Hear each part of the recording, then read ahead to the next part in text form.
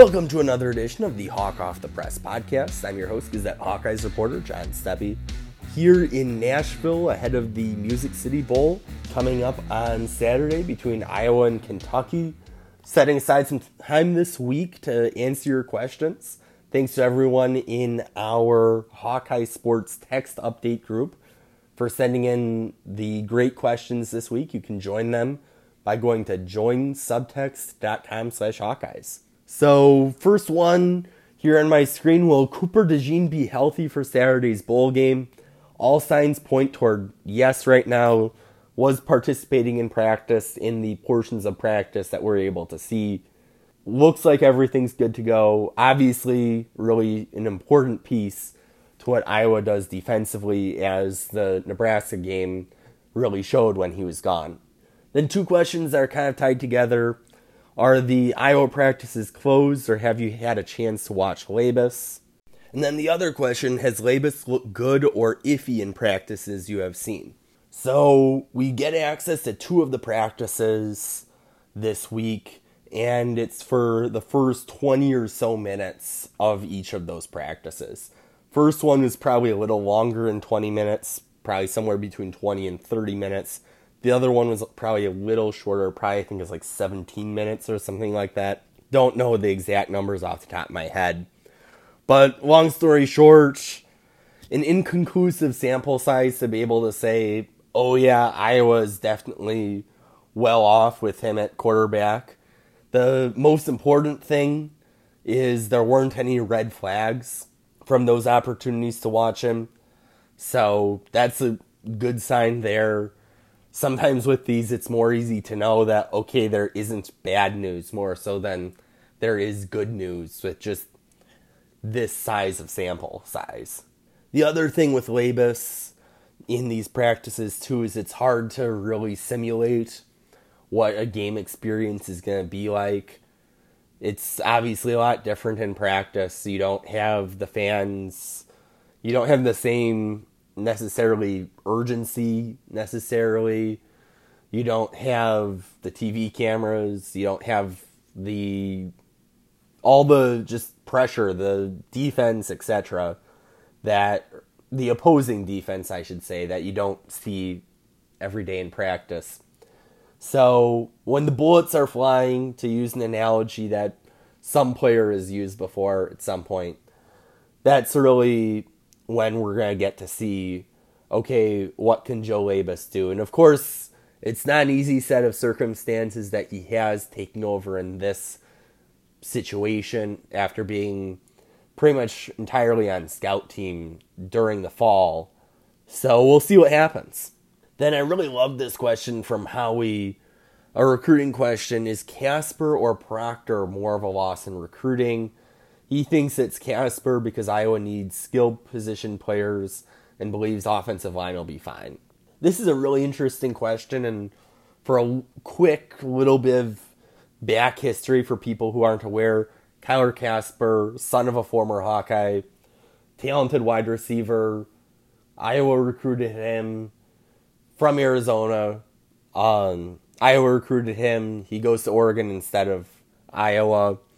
Caden Proctor flipped his commitment from Iowa to Alabama, was verbally committed to the Hawkeyes since this summer. In-state product, 5-star offensive lineman, somebody who you'd really like to have. I thought of this as I was on my way to dinner, and there are two kind of buckets, or perspectives, I guess it might be the better way of saying it, that you can think of this from. The first one is from a recruiting wins and losses perspective of, okay, what does this mean in terms of the way that Iowa can recruit? And if you're looking at it from that perspective, I definitely say Proctor is a home state player at your signature position group. It goes without saying Iowa's track record with producing NFL offensive linemen. When you look at those two factors, Iowa has an NIL infrastructure in place, and it's pretty safe to say that there would be a lot of Iowa boosters or business owners who would want to support a 5-star offensive lineman from inside the state. So when you have all those factors in play, it stings for Iowa to lose somebody, especially right before the signing period as well. Then from the standpoint that I think is actually probably more important, which is from a roster building standpoint of, okay, are you building a championship caliber team? I think it's still Proctor. When you think about it, the offensive line is the foundation of what Iowa does. And at wide receiver, you look at it, and there's no guarantee that they'd necessarily be able to use Casper to his full potential when you look at the Charlie Jones case study of what happened when he was here at Iowa versus what he did when he's at Purdue. Then what does the receiving core look like? Any players lost? So Brody Brecht was back in practice, so as far as we're aware, everyone should be healthy in the receiving core. Sam Laporta said last week that he thought he was going to be 100% ready to go for this game. And then what we saw in practice backs that up. In terms of just overall compared to the season, obviously the loss of Arlen Bruce via the transfer portal, that one is significant. If Keegan Johnson would have been healthy and if he didn't transfer, I think he could have been a factor in this game as well. So you have those losses. But for the most part, this receiving core is going to look fairly similar to what we've seen throughout this regular season. How is the new and improved offense progressing? Will the RPO remain in the offense next fall? I would caution against the term new and improved until we see exactly how new it is and exactly how improved it is. We've seen the RPO in practice, but just because we've seen it in a portion of practice does not necessarily mean that we'll see it in game. So that I would have as kind of the first disclaimer there. In terms of how much RPO could we maybe see next fall, anything at this point is just a prediction. But I think it depends a lot on who's quarterback. If Joe Labus were to somehow beat out Cade McNamara, then it'd probably be a higher likelihood of seeing some RPO, but really all signs point toward Cade McNamara being the presumed QB1 for next year. So if that is the case, probably won't see a ton of RPO. I could be wrong, but I wouldn't bet on a ton of RPO with Cade McNamara at QB. Then a comment about Petras being a better quarterback than what we saw this year if he had a different cast around him. I think that's a very valid point when you look at the offensive line ahead of him was not very reliable.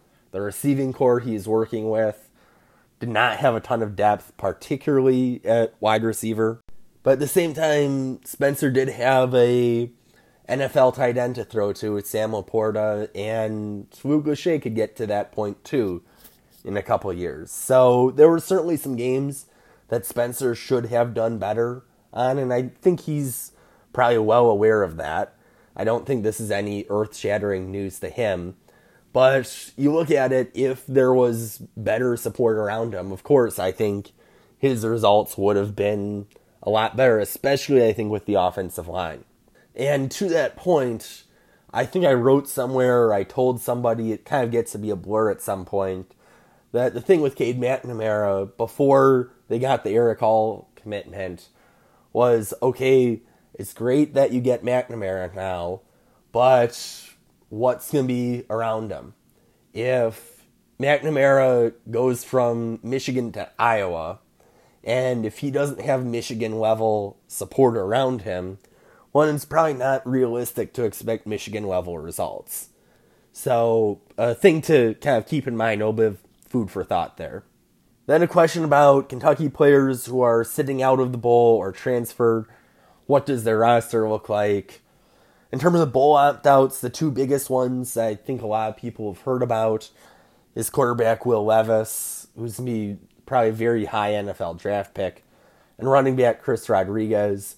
The other one also on that list is defensive back Carrington Valentine, although he's not as much of a household name. Then, so right there, before I go into transfers, obviously those are significant losses. When you look at it, that South Carolina loss that Kentucky had, it didn't help that they were without Will Levis for that game. So it makes you wonder really what that might look like. Then with the transfer portal, Rodriguez's backup, Smoke, is in the portal at running back. Wide receiver has really been decimated for Kentucky in the portal. 4 guys have left via the portal. And of course, Iowa did lose 4 scholarship wide receivers last year at wide receiver. But it helped that they didn't have all 4 of them before the bowl game. And Charlie Jones was an option at least there. So that position is going to be probably one of the bigger question marks for Kentucky going into this bowl game. Iowa has its fair share of question marks with Labus making his first career start, etc.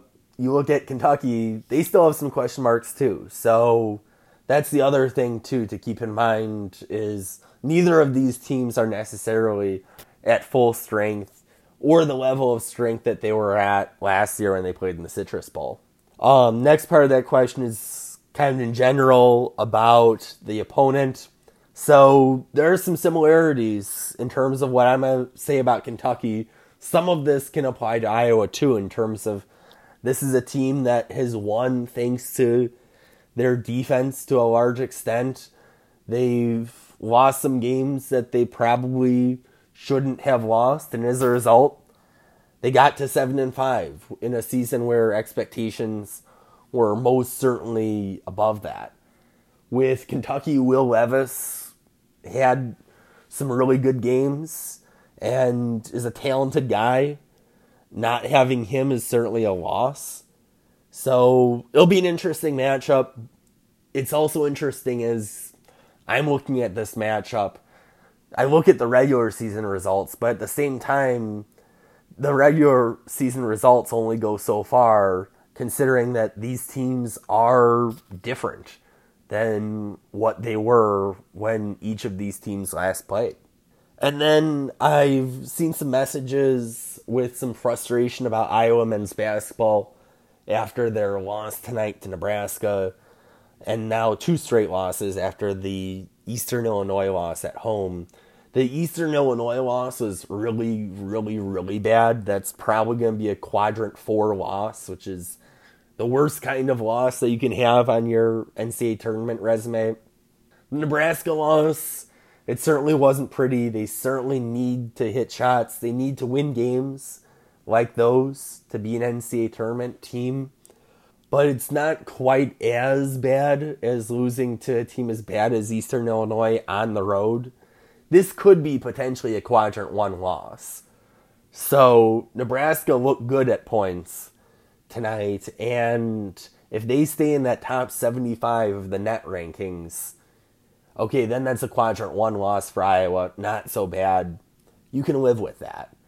Even a quadrant 2 loss you can live with, but you have to start winning these games. You look at 8-5, you're starting to give yourself a little bit less of margin for error, because even though you've got a lot of strong teams in the Big Ten, if you lose to all these strong teams, your resume only goes so far, and they've got a tough stretch ahead.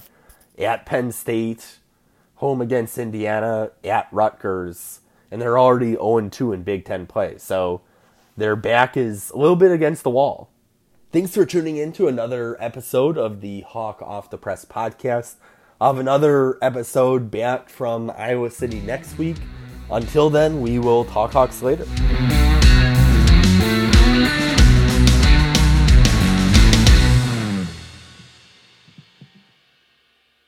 Get a daily update from the Gazette with our daily news podcast. Add it to your podcast player or your Alexa-friendly device to get a bite-sized local news update each day. Check it out at thegazette.com/podcasts.